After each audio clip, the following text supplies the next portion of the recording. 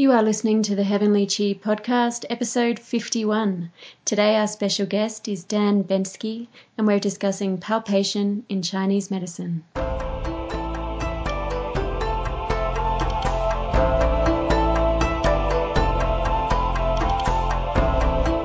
Hey everybody, I'm Fiona Gitcham, and today we're talking with Dan Bensky. Hi Dan, welcome to the podcast. Hi Fiona, thanks for inviting me. Oh, it's great to have you on the show. Most of us have studied and read a book with your name on it. So it's very exciting to have you here chatting with us. Dan has been actively involved in the practice, teaching and translation of East Asian medicine and osteopathic medicine for over 40 years. Dan has a long-term interest in Chinese and Chinese medicine, having obtained a diploma in Chinese medicine from the Macau Institute of Chinese Medicine in 1975, a master's in classical Chinese from the University of Washington in 1996, and a doctorate in the discussion of cold damage from the China Academy of Chinese Medical Sciences in 2006. He also graduated with a doctorate of osteopathy from Michigan State University College of Osteopathic Medicine in 1982, where he was a research assistant for John Upledger. Dan has studied with many notable osteopathic practitioners, including Robert Fulford and Jean-Pierre Barral. In addition to teaching for both professions, he has been working on utilizing the connections between osteopathy and East Asian medicine for over 30 years. He is currently a medical editor at Islam Press and has a private practice in Seattle.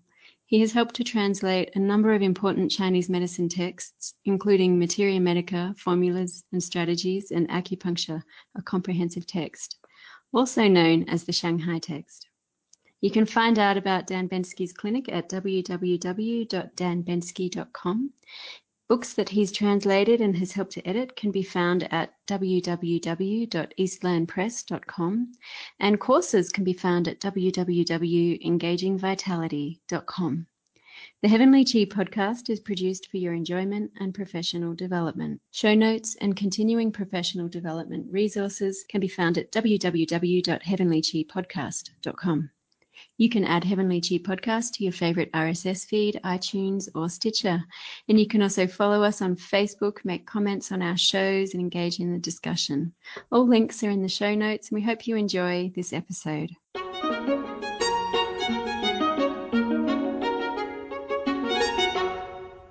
Hi, everybody, and welcome to the show today. Today we have a very special guest, Dan Bensky. It's great to have you on the show with us today, Dan. Well, thanks for inviting me. Oh, it's a pleasure. We did speak with one of your palpation technique associates last year, maybe even the year before now, Chip Chase. So I'm really looking forward to having another conversation about these techniques and hearing as well from you what it is that you've been discovering through developing the palpation techniques and also what they bring to clinic for you and beyond. So, maybe we'll start with your background. So you have a background in osteopathy. That's right. So I started studying Chinese medicine in Taiwan and Macau in the early 70s. And after I got done there, I went to Japan for 4 or 5 months, and then I actually came back and finished my college, my undergraduate. And then I went to osteopathic school in the late 70s. And so I actually got interested in osteopathy because one of my future teachers, a gentleman named Fred Mitchell Jr., had done an article actually in a journal called the American Journal of Chinese Medicine, which I believe is defunct, where he and some associates had done a osteopathic structural exam on 3 patients and then had them treated by acupuncturists from China and then redid the exam and discovered that most of the structural findings related to the chief complaint had actually gotten much, much better after the acupuncture. So I didn't know anything about the terms they were using. I remember they had the sphenoid. They mentioned the sphenoid, and I didn't know what part of the body the sphenoid was in. But I was very impressed by their attitude, which was very matter of fact. And then through a bunch of different coincidences and stuff, I got more interested in. And then when I went to school, I did a lot of extra work in palpation and actually had a chance to be a research assistant for a year for John Upledger. And actually, we helped get his first book out. And so when I got into post-osteopathic medical school practice, being a person who kind of lumps things together, I started trying to see how these two different aspects of my background could work together. In fact, I think not only do they work very well together clinically, but they actually kind of revealed different aspects about each other. So there are certain kinds of palpatory phenomena that I believe Chinese is a much better language for discussing than English.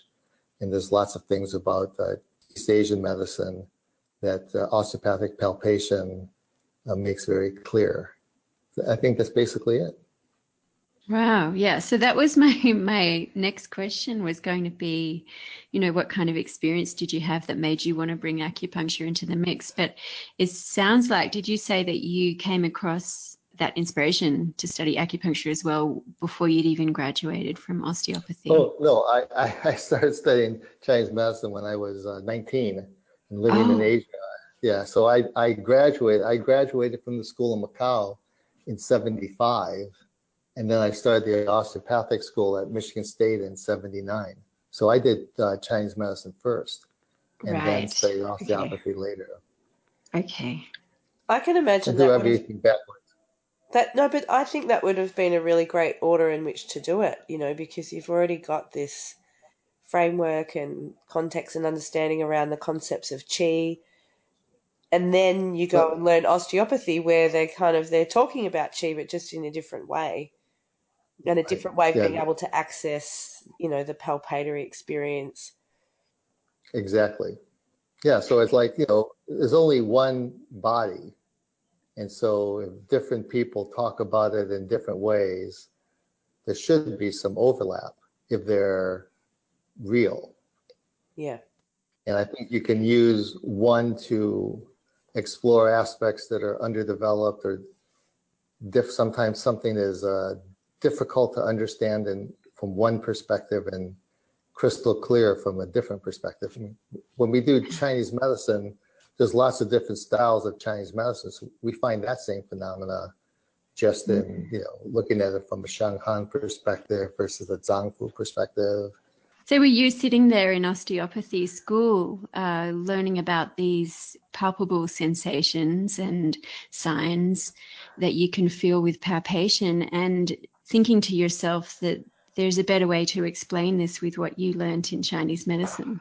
That some of those terminologies were more applicable descriptors. Yeah, I think for me, maybe just my rather whatever kind of personality, when I was in osteopathic school, for the most part, I just shut up and tried to learn what they were teaching me. And once I thought I had some basic competency, which took a while, of course, then I started to think about how the things could fit together. Yeah, so I had lots of opportunities to do different kinds of stuff, working in hospitals. I was able to do Chinese herb consults in mainstream hospitals sometimes. But I think this idea of how they come together would kind of coalesce in part based on the same phenomena that I mentioned earlier from Dr. Mitchell's stuff, that you can treat in one system and you can see a change in the other system, right? You can check someone's the motility of their liver, and you can tell what their pulse is going to be like. Or you can have someone with a certain kind of visceral osteopathic liver dysfunction, and you can treat it effectively with acupuncture. You can have cranial base lesions that respond to extraordinary vessel treatments exceptionally well. And then you have certain kinds of qi deficiency that do very well when you get some kind of osteopathic technique. So all these things work together. They all interact. They have to interact with each other, right? I mean, how couldn't they?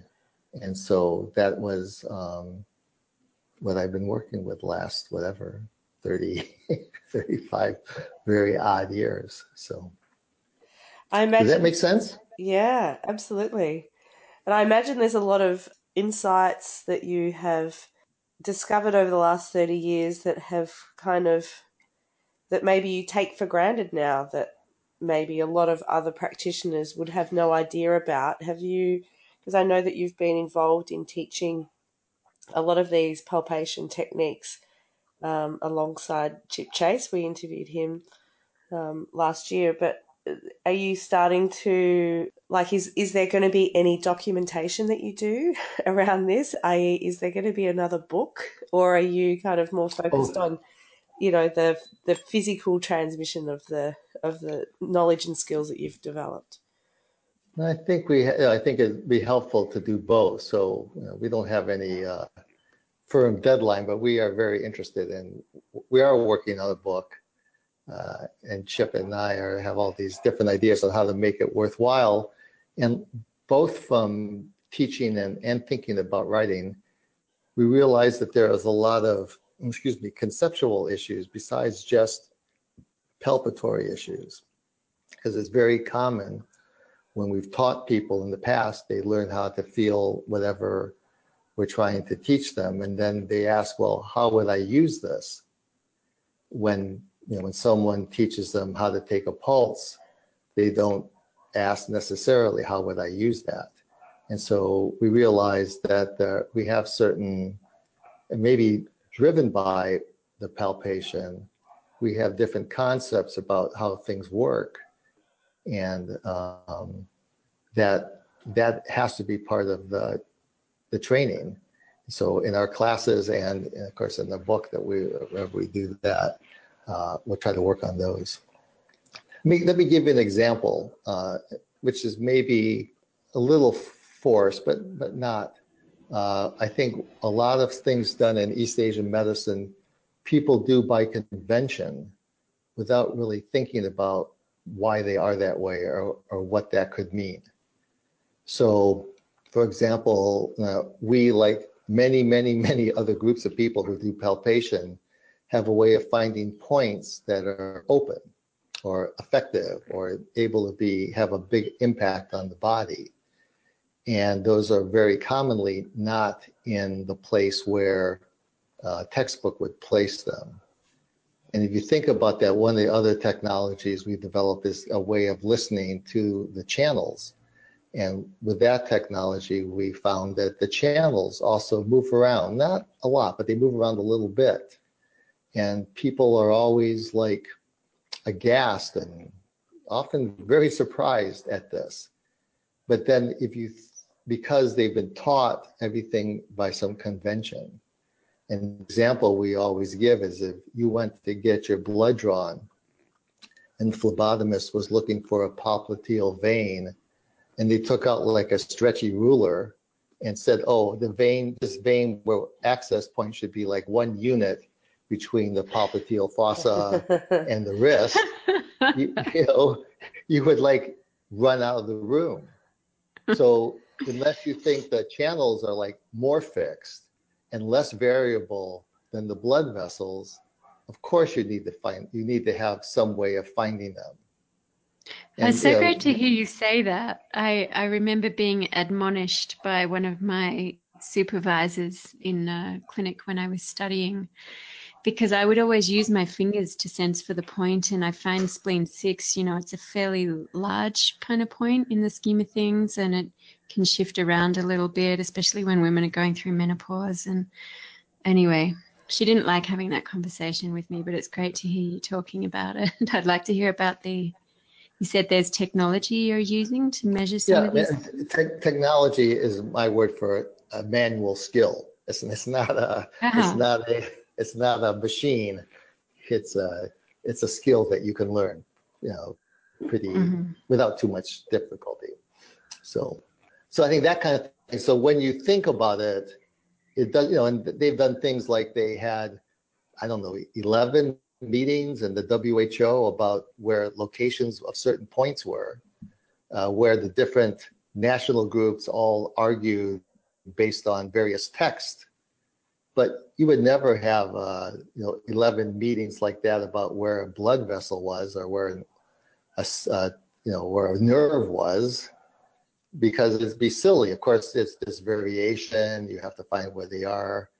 And I think part of it is some people think that another aspect of this conventionality is this abstraction, that the functions, the Zongfu or the channels, are somehow abstract concepts and not connected directly to the physical body. Once you start doing palpation, that becomes obviously untrue. And like I mentioned before, Chinese liver and the piece of liver in the mostly right upper quadrant, and it's the same thing. They're two aspects of the same thing. And they called the liver for a reason. They didn't put those bunch of associated functions and arbitrarily use some abstract concept of an organ. So I think the last way that they were these abstract constructs is the way I was taught. But I'm quite convinced it's just silly. How would someone do that? Why would they do that? And so through using the osteopathic palpatory techniques, we can see very clearly you have, lung problems, your lung is affected. There are certain issues with some of the other tissues, like the triple burner, the Sanjiao. It's very definitely has a physical substrate that you can feel, and you can feel that it has a problem. So all of these things, and again, these ideas are not something that we came up with. Like, one of the most fun things about this kind of work is we'll do this palpation and we think we discovered something really cool, and then we'll read some early Ming Dynasty book, and the guy is talking about the same thing. So the idea that the ancient Chinese didn't think about the body as a physical thing is it's just silly. When you think about it, it's just silly. And there's lots of political and cultural reasons in the last 100 years or so why people who are running, or the most influential people in East Asian medicine, have shied away from making that connection. And we can talk about that if you want. But whatever is true, it's not the tradition. There's more about the length of the intestines in the Neijing than there is about the channel divergences. So if they didn't think it was important, whoever collated Neijing, they wouldn't have done that. Does that make sense? I mean, that's just the basic idea. And this idea that when you feel things, and the way that the Chip and I and Marguerite are basically osteopathic style, there's other people do other styles. When you feel things, then you get this really direct connection to the body. And you can see that when they talk about the Zangfu and the Jingguo or whatever, that they were talking about, the body. They weren't talking about abstract concepts that they could, just make up whatever they wanted them to be. Yeah. There's a lot of ideas in Chinese medicine. People kind of are drawn to Chinese medicine because they have an interest in energetic medicine, or, this idea that we're talking about qi and yin and yang as being these abstract concepts that are, a bit kind of out there. They sometimes can be seen as being a bit fluffy. But yeah, as you say, we are actually talking about people's physical body as well. It's not just the Chinese medicine concept of liver has nothing to do with the liver. It does. It's very closely related to the liver, and the same with the kidneys. And and a lot of the time people are coming to us in clinic and they've got measurable, investigatable issues and problems with their organs and with their tissues and with their muscles and their ligaments, and they're not working properly, and our medicine can fix it so easily. Of course, we're talking about physical stuff as Yeah, well. of course.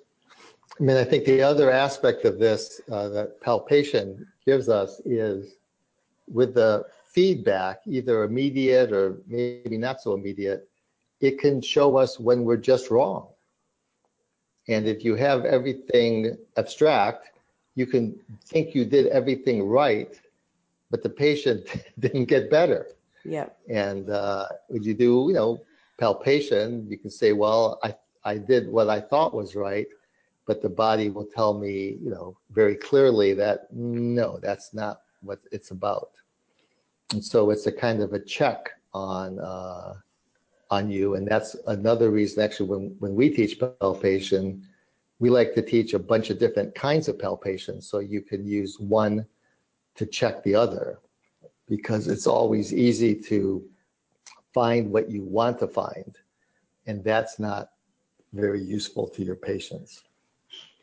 That's such an interesting point, and I think it's really important as well, because there's a lot of airplay that's given. Well, I mean, it's happening around the world in all different contexts, not just Chinese medicine, but there's a lot of airplay that's given to, all ideas are equally valid and all approaches are equally valid, and you can treat anyone with any type of framework that you like.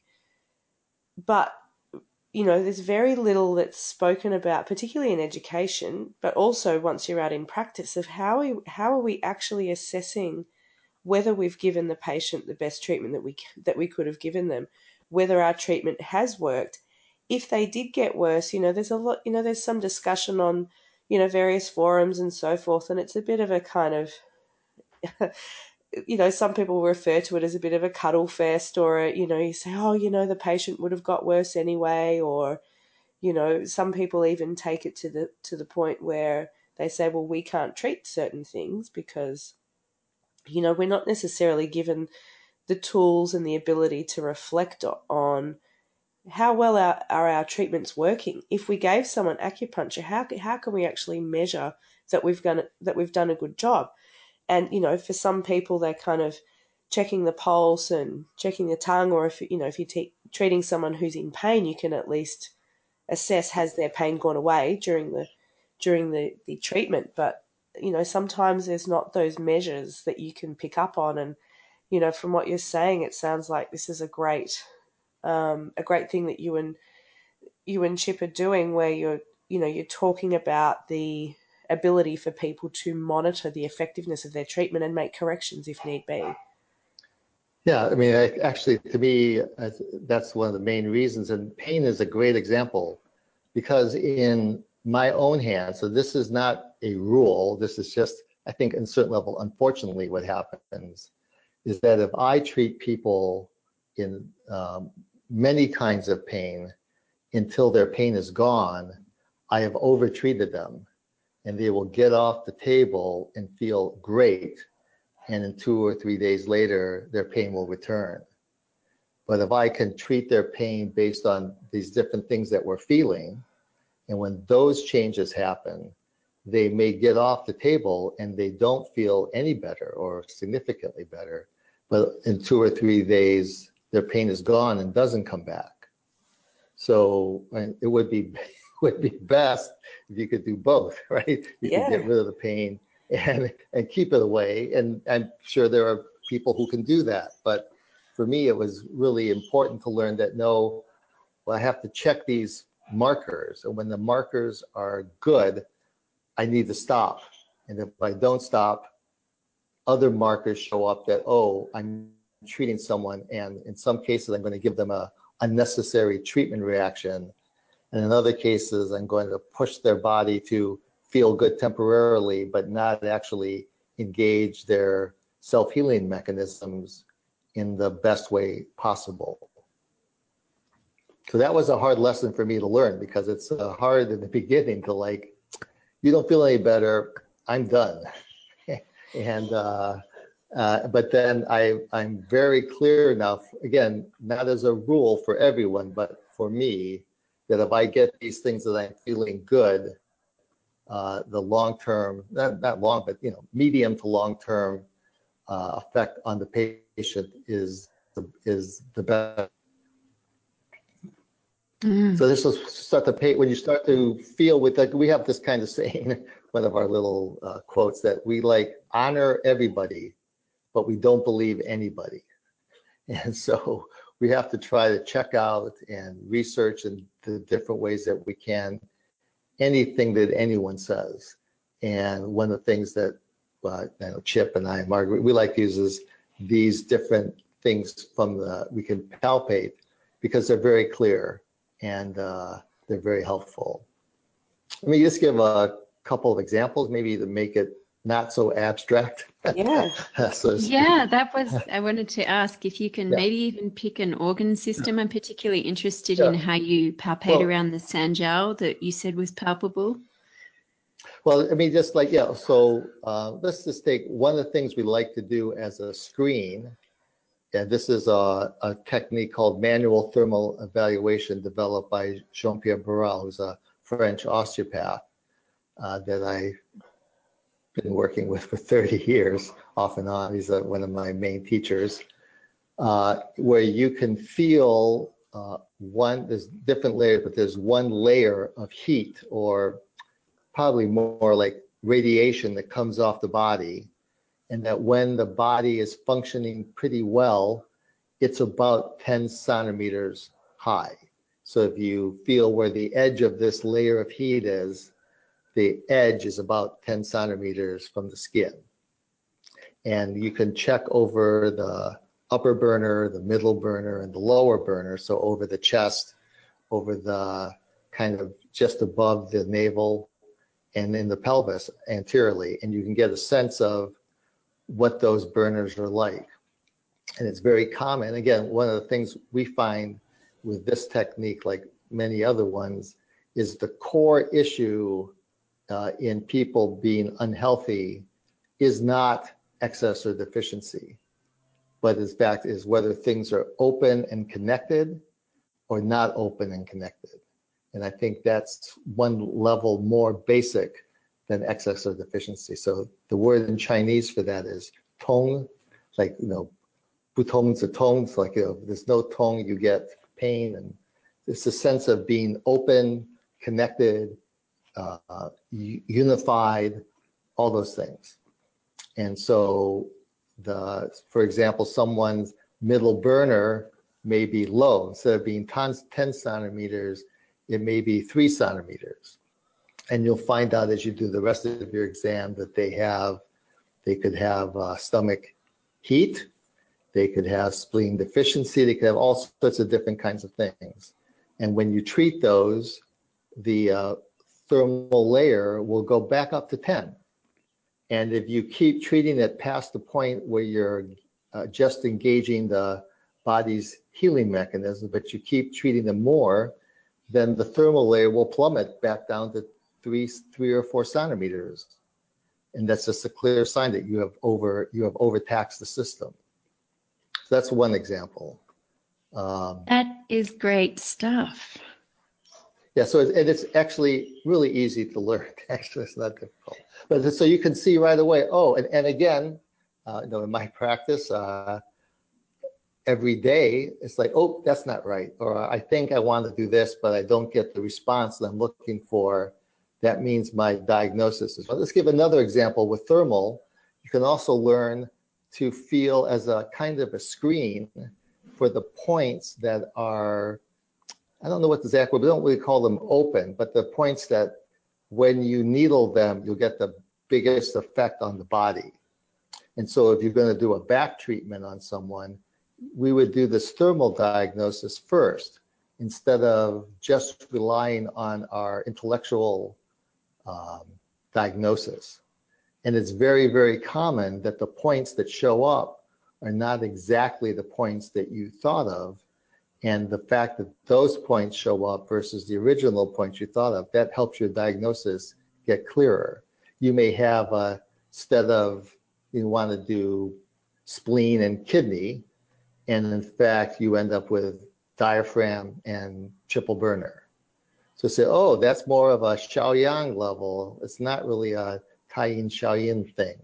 And oftentimes when those things happen, you can go back and look at the pulse and think about the symptoms and realize, oh, I was jumping to conclusions because I like to use Li Zhongwan. I don't like to use, whatever, Sinisan or whatever it is. And so then the body will tell you, no, that's not right.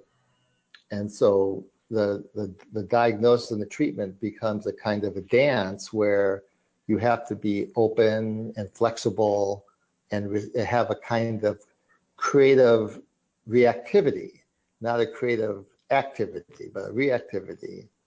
And then you keep learning stuff about, wow, what does the diaphragm mean in Chinese medicine?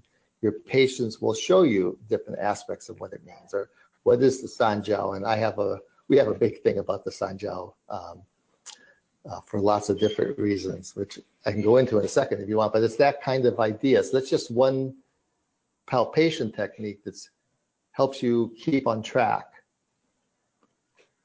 And does the manual thermal diagnosis, so if you've got, one of those low spots, say for example, using the example of over the stomach, where if you can correct that person's qi, then the manual thermal will return to be more even. Are you going to find that points, for example, on the stomach channel or points that are known to have an effect on the stomach, are they going to also come up on your manual thermal screening? Like if you maybe, but maybe depends not. on what yeah. So for example, lots of people with this issue, they have middle burner problems with their issue from a East Asian medical perspective, maybe liver spleen disharmony. Maybe the most common hackneyed is Xiaoyao-san. Yeah. And then if you treat those people with acupuncture and you check listening to the channels, you'll end up with spleen and liver points, and stomach points won't do anything. They won't show up. And in fact, one of the things that I think I learned from Burrell as a idea, which I think is useful, is that you do the right thing in the wrong place, you end up irritating the system. So you can do the right technique on stomach 36, but if that's not the point that is useful for the person, you will have either no effect or a negative effect on the body. I've done that a lot myself. So I think, and also there's lots of different things. So one example, again, since we talked about the Sanjiao, to us is pretty clearly physical substrate is the pleura and peritoneum. It's not and so if you think about, Sanjiao literally means like three burnt things, right? Jiao means burnt or charred. And if you saw someone who had been sliced open, these are the tissues that dry out right away. So I think if you were looking at someone who had been like a prisoner who had been executed and their belly had been torn open or their chest had been torn open, you would see these things and they would look like they were charred. Actually, when I do dissection, it's also like that, even with embalming fluid. And so when they talk about in the Nanjing and other places, like the Sanjiao has a name but no Xing. Lots of people take Xing as form, but it really doesn't have Xing like a bag doesn't have Xing. When a bag doesn't have a form, it takes the form of whatever you put in it, right? And so, and again, this is one of those things, this isn't my idea. You can read things in the Song Dynasty and the Ming Dynasty, people talking about the Sanjiao in exactly these terms, that it's this bag that takes the shape of the guts and all the rest of the Zangfu.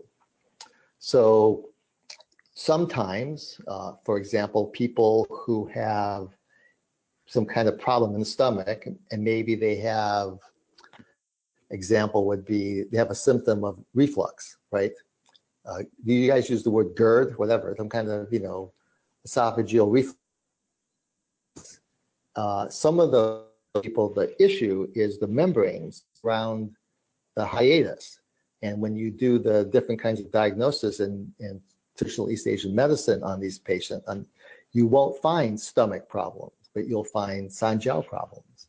And if you treat the Sanjiao, then they will get better quite quickly.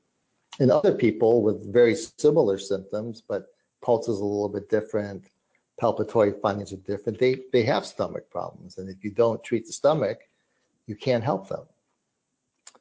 So that's just an example of how, on a certain level, just taking the body seriously and taking what we've learned about East Asian anatomy seriously has a big impact on treating your patients. I'm reading through your notes that you've sent ahead, and where I'm very excited to see that you've mentioned the being able to palpate and get a sense of what's happening in the uterus. Specifically of interest to me because I'm pregnant at the moment.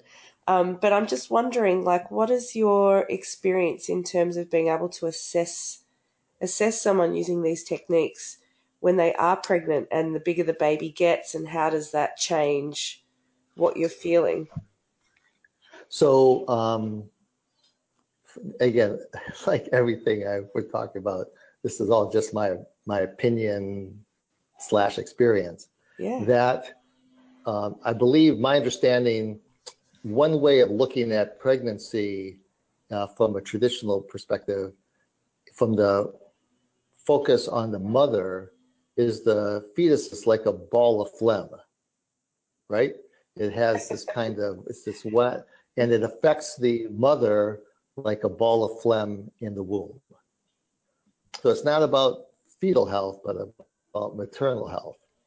And one thing that we'll notice in people with a back pain is you have to find out what parts of the uterus are, again, sometimes it's the uterus, but probably in this case, it's more the attachments of the uterus is tight, and work from there.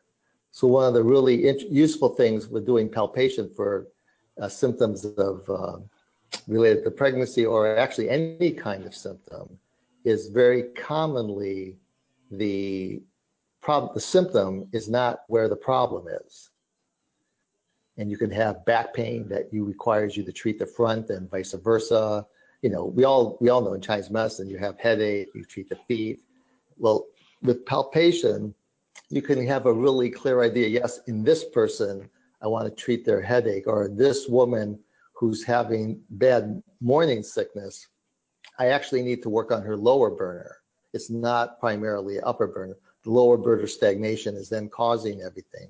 While in this other woman with morning sickness, this is very clearly a lack of harmony, a proper motion in the stomach, and that's we need to work on that. And so near the end stage of pregnancy, you have the same thing. Where exactly is the tension? How is that affecting the placement of the baby inside, and the symptoms of the mother?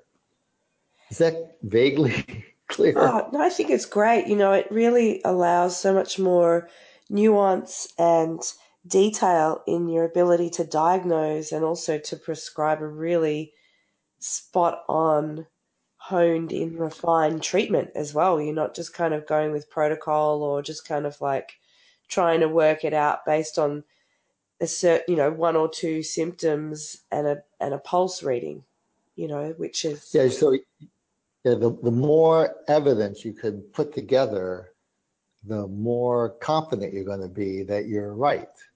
And also, the more times you'll say, oh, I originally looked at the person and I thought X, but when I got into the details, I found out, no, that X isn't right, or X is too superficial an understanding.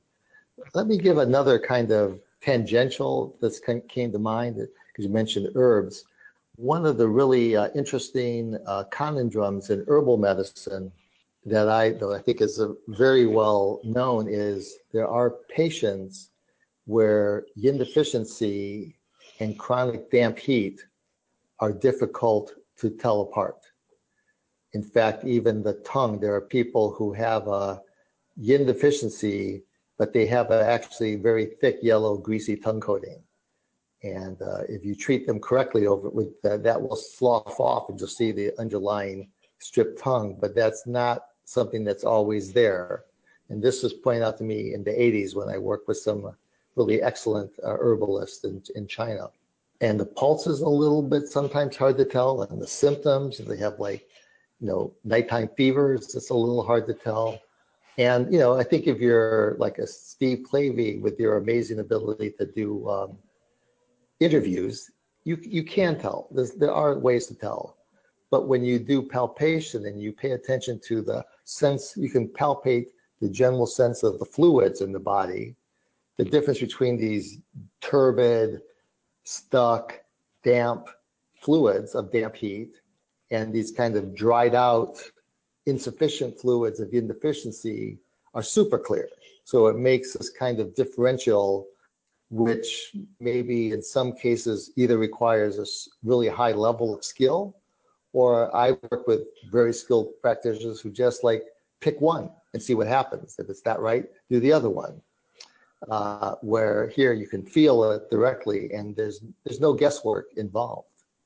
So I think there's an example of palpation being, extremely helpful in herbal medicine. And I don't know about, I would think in Melbourne, this kind of patient is not rare, where they have this kind of complex background, and whether the core issue is lurking damp heat or yin depletion is not really obvious from the history or the symptoms, but it's even from the pulse, but it's super obvious from palpation. This brings up kind of a lot of sensations for me just for you to describe that. I wanted to hear some more about how you do palpate for the jinya and the fluids. So, is it as obvious in that sense as, the person with the damp heat feeling more like a jelly than the person with the yin deficiency? Is there any way that you could perhaps develop the description of what that's going to feel like? Yeah. So, one way of, this level of palpation is very clear that different people interpret or verbalize the sensations in different ways.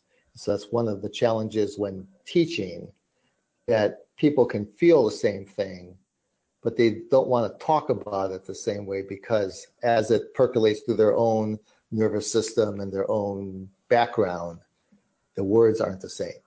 So, and particularly with fluid, but one way of thinking about it is we know that the body is, well over 90% water. And there's a way of having your hands on someone where you can just feel the whole body as like a single drop of water. And that water has a kind of a fluctuating motion in it. And that's partly, what we think about it in biomedical terms, that's probably the interstitial flow and venous and lymphatic return, etc. And also maybe, and that's also, I think, part of the Sanjiao Sanjiao controls the fluids. It's the same thing. So when you feel this kind of drop of water, you can feel like, as it moves, is to feel like it's a turbid pond scum, with detritus floating in it, or is it really like it's like the the last bits of some river that's drying up in the summer, and so there's not really a lot of flow, and the tissues that should feel moist in this drop of water are actually kind of dry. When people have toxicity, like from maybe intense flus, or we also see it in people have chemotherapy. There's a sort of a kind of a dark vibration in it that's very palpable. Again, if you would talk to different people, I'm sure you would talk to Chip or other people, they would describe these sensations in different terms. That's one of the difficulties of palpating fluids, but it's a very clear, for each individual, it's really clear. And if you get to see someone who's healthy and have this sense of this kind of clear, like a, would it be like a restful little pond, that's what everything feels like, then you get a sense that that's what people are supposed to feel like. Inflammation can gunk up the works because it's just another form of toxicity. So it's that kind of feeling.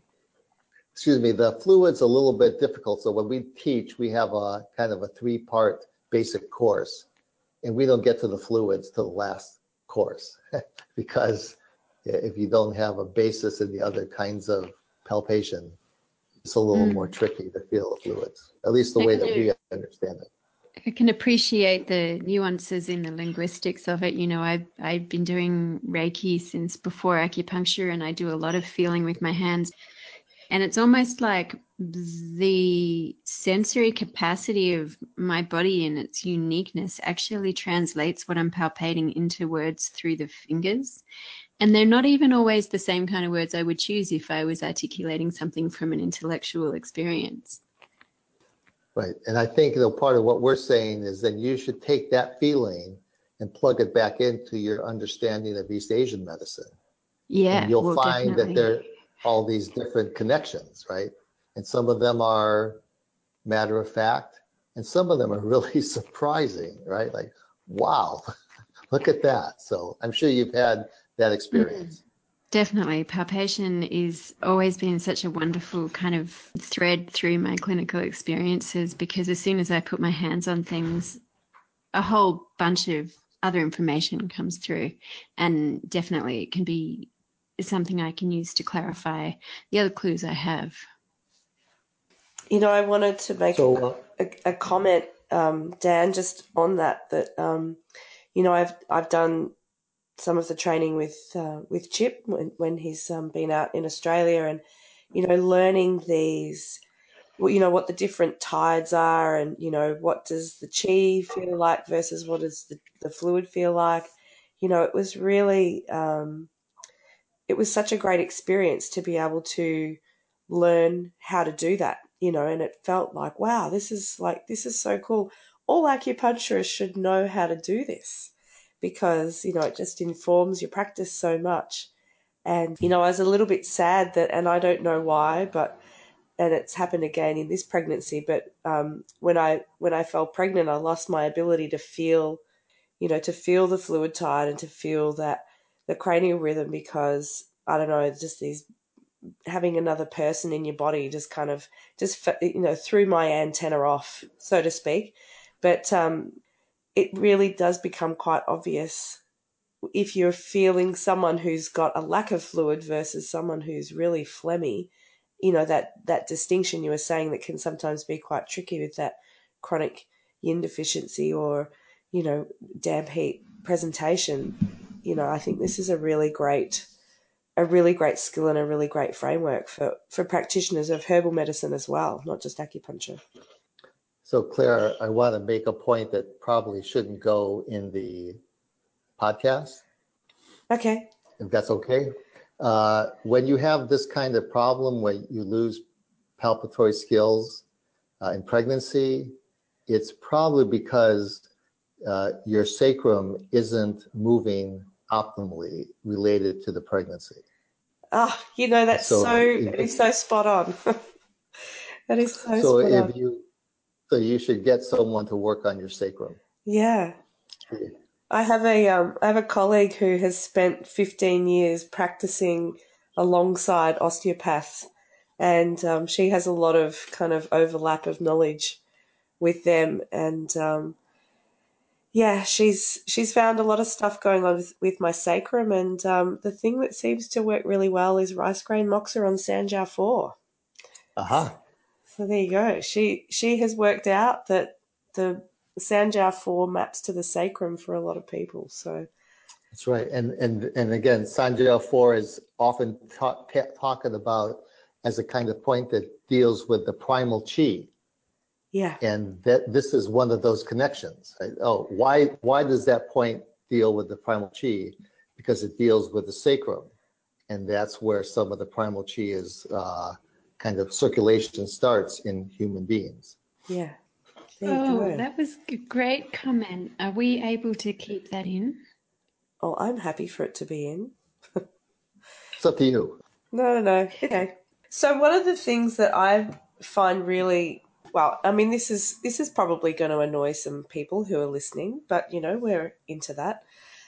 There's two really really big schools of thought in the world of acupuncture, and when we're talking about De Qi, and you've got one school of thought where De Qi is you've got to twist the needle and move the needle and do all kinds of things with the needle until the patient feels some kind of sensation or pain response, or there's like a muscle twitch. And then the other school of thought is that the practitioner stays with the needle until the chi arrives, and that the practitioner is the one who is observing and measuring that sensation of the chi arriving.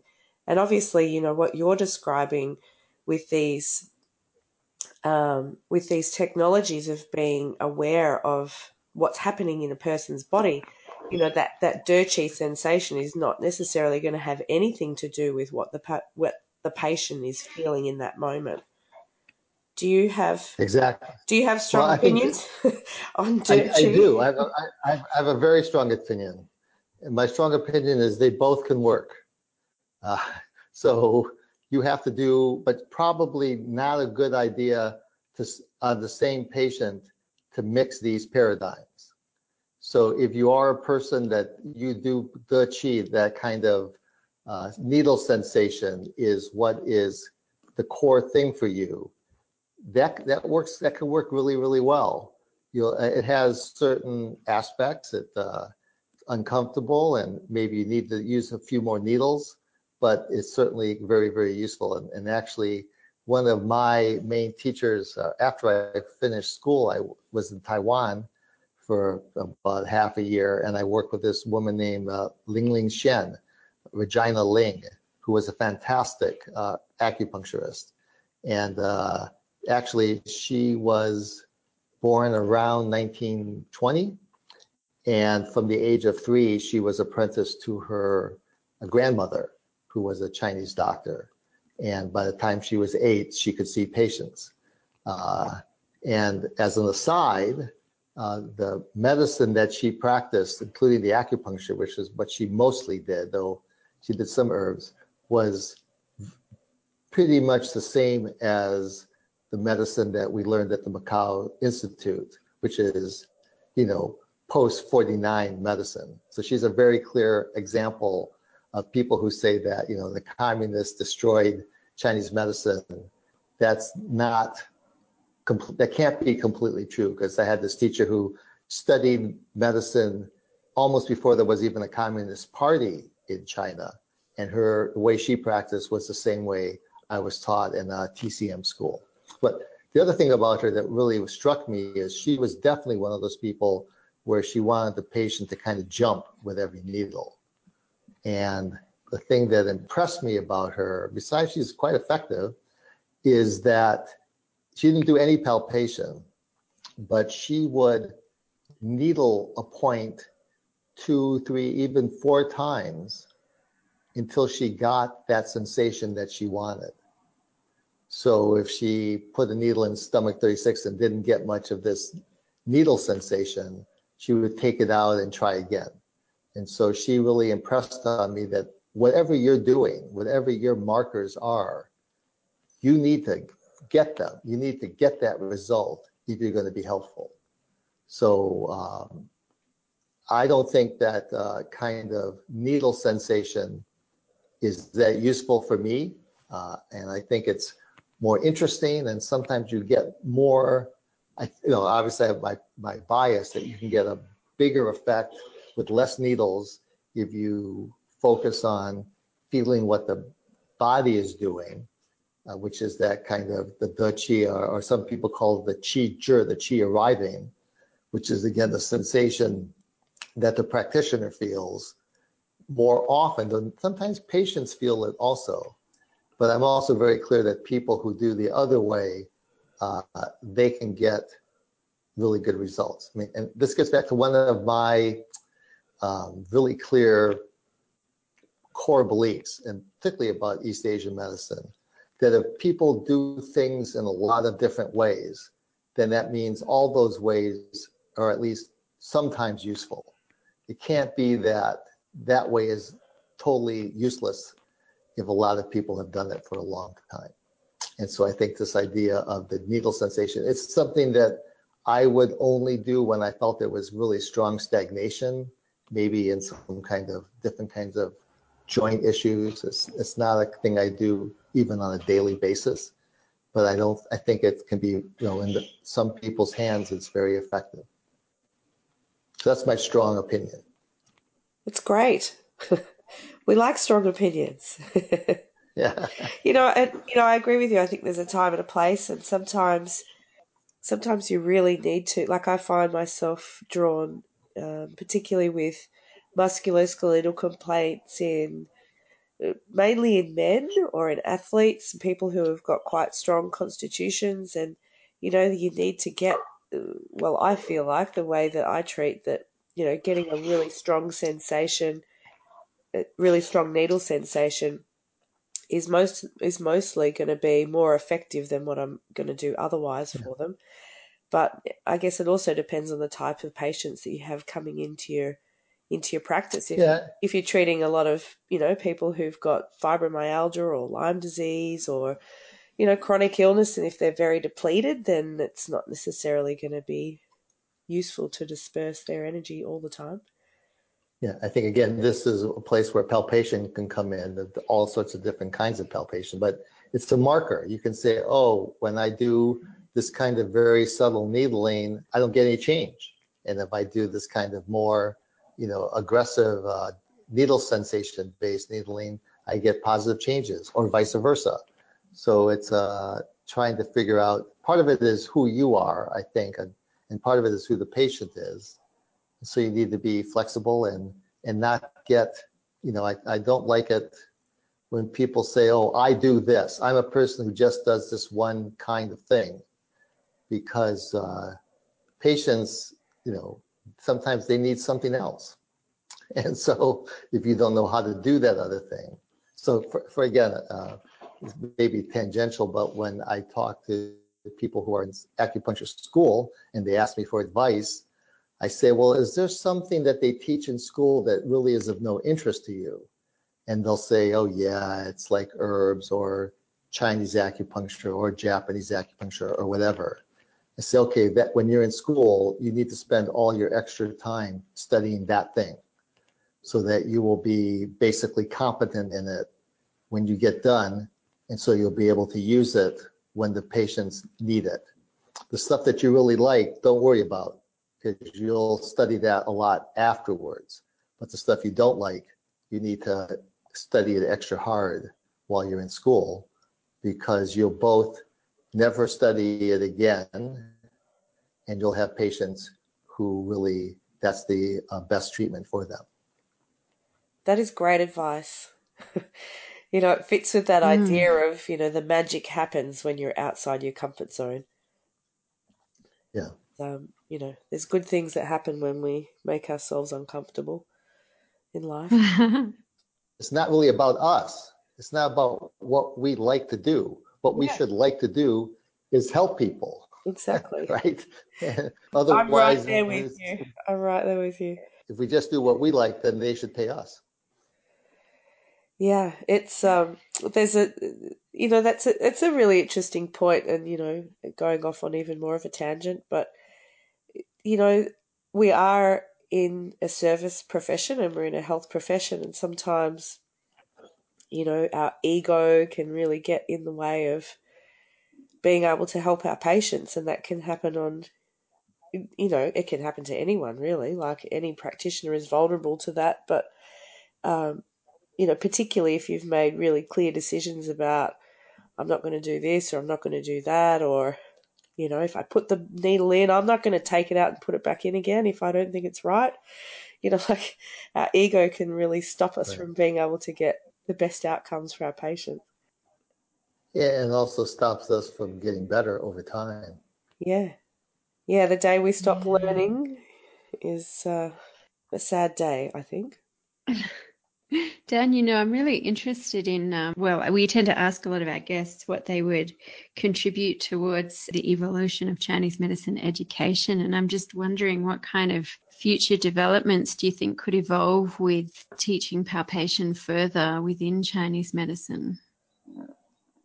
Yeah, I think, and again, I think making palpation a core aspect of people's training is really, I Mm. think, a necessity. It doesn't have to be the style that I do, but there's lots of different styles. Just because it does get out of this the conventionality, abstract issue. When you get out of school, your teachers, your only teachers really are your patient, and you're able to learn from them. And if you don't have any palpatory skills, then that's really hard. All you end up doing is like, maybe gathering a bag of different tricks, but you don't actually have a way of putting it together. Maybe in Asia, they can read all these ancient texts or, hundreds and hundreds of case histories. They can think about different kinds of things. I still think palpation would be good for them, but I think certainly if you're a Westerner and you want to get better, you need to pay attention to your patients in as many ways as possible, and palpation has to be one of those ways. I agree. I mean, I think palpation gives such a direct filter to put your diagnostic thinking through, as you've described. And that, when most people are either new graduates in practice or they've been in practice for a long time, even, one of the biggest areas that people are always looking for developing is just their ability to nail that correct diagnosis sooner, you know? Like if we can get the diagnosis perfect within 3 seconds of when they walk in the door, that would be awesome. But often we have to work towards it. Right. And the sooner we get there, though, the benefits are everywhere, I mean, for the patient, but also for us in our practice as well. yeah, I mean, one side benefit, I guess, for practitioners is when you pay attention to your patients, again, not only with palpation, but palpation is a good way to do it. Your work is always interesting. I've had people who've been in practice just a few years doing East Asian medicine complain to me how boring it is. And when they tell me it's boring, I tell them they should probably do something else. Because if you're paying attention to people who walk in your door, they're not boring, and their bodies aren't boring.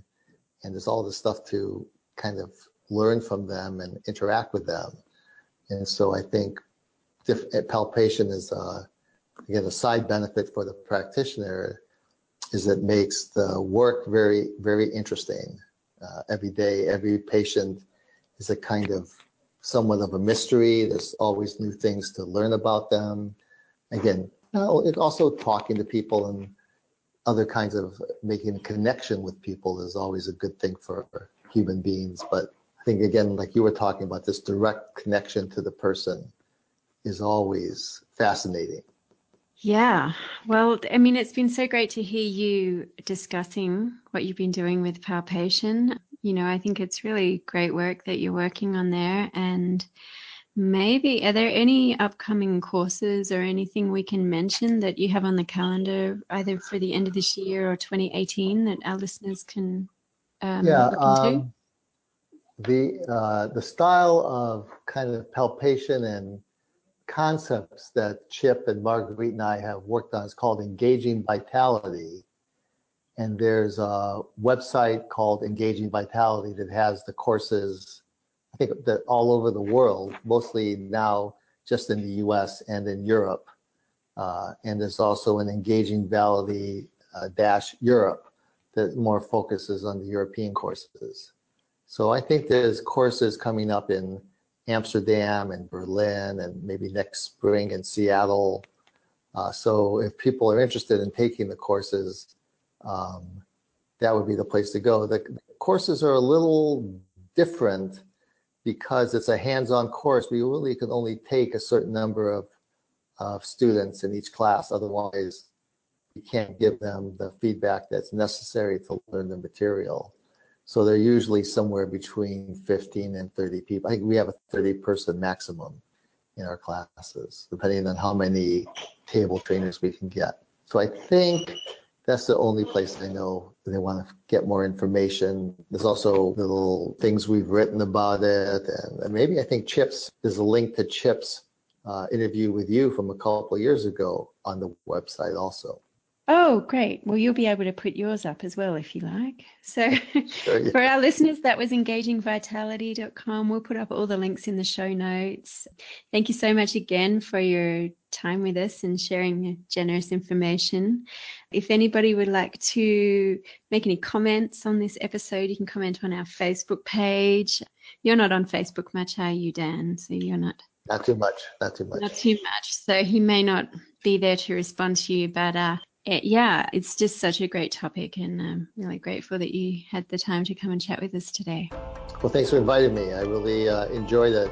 Thanks for coming on the show, Dan. It was great to finally meet you, virtually at least anyway, and to hear all of your great insights and knowledge.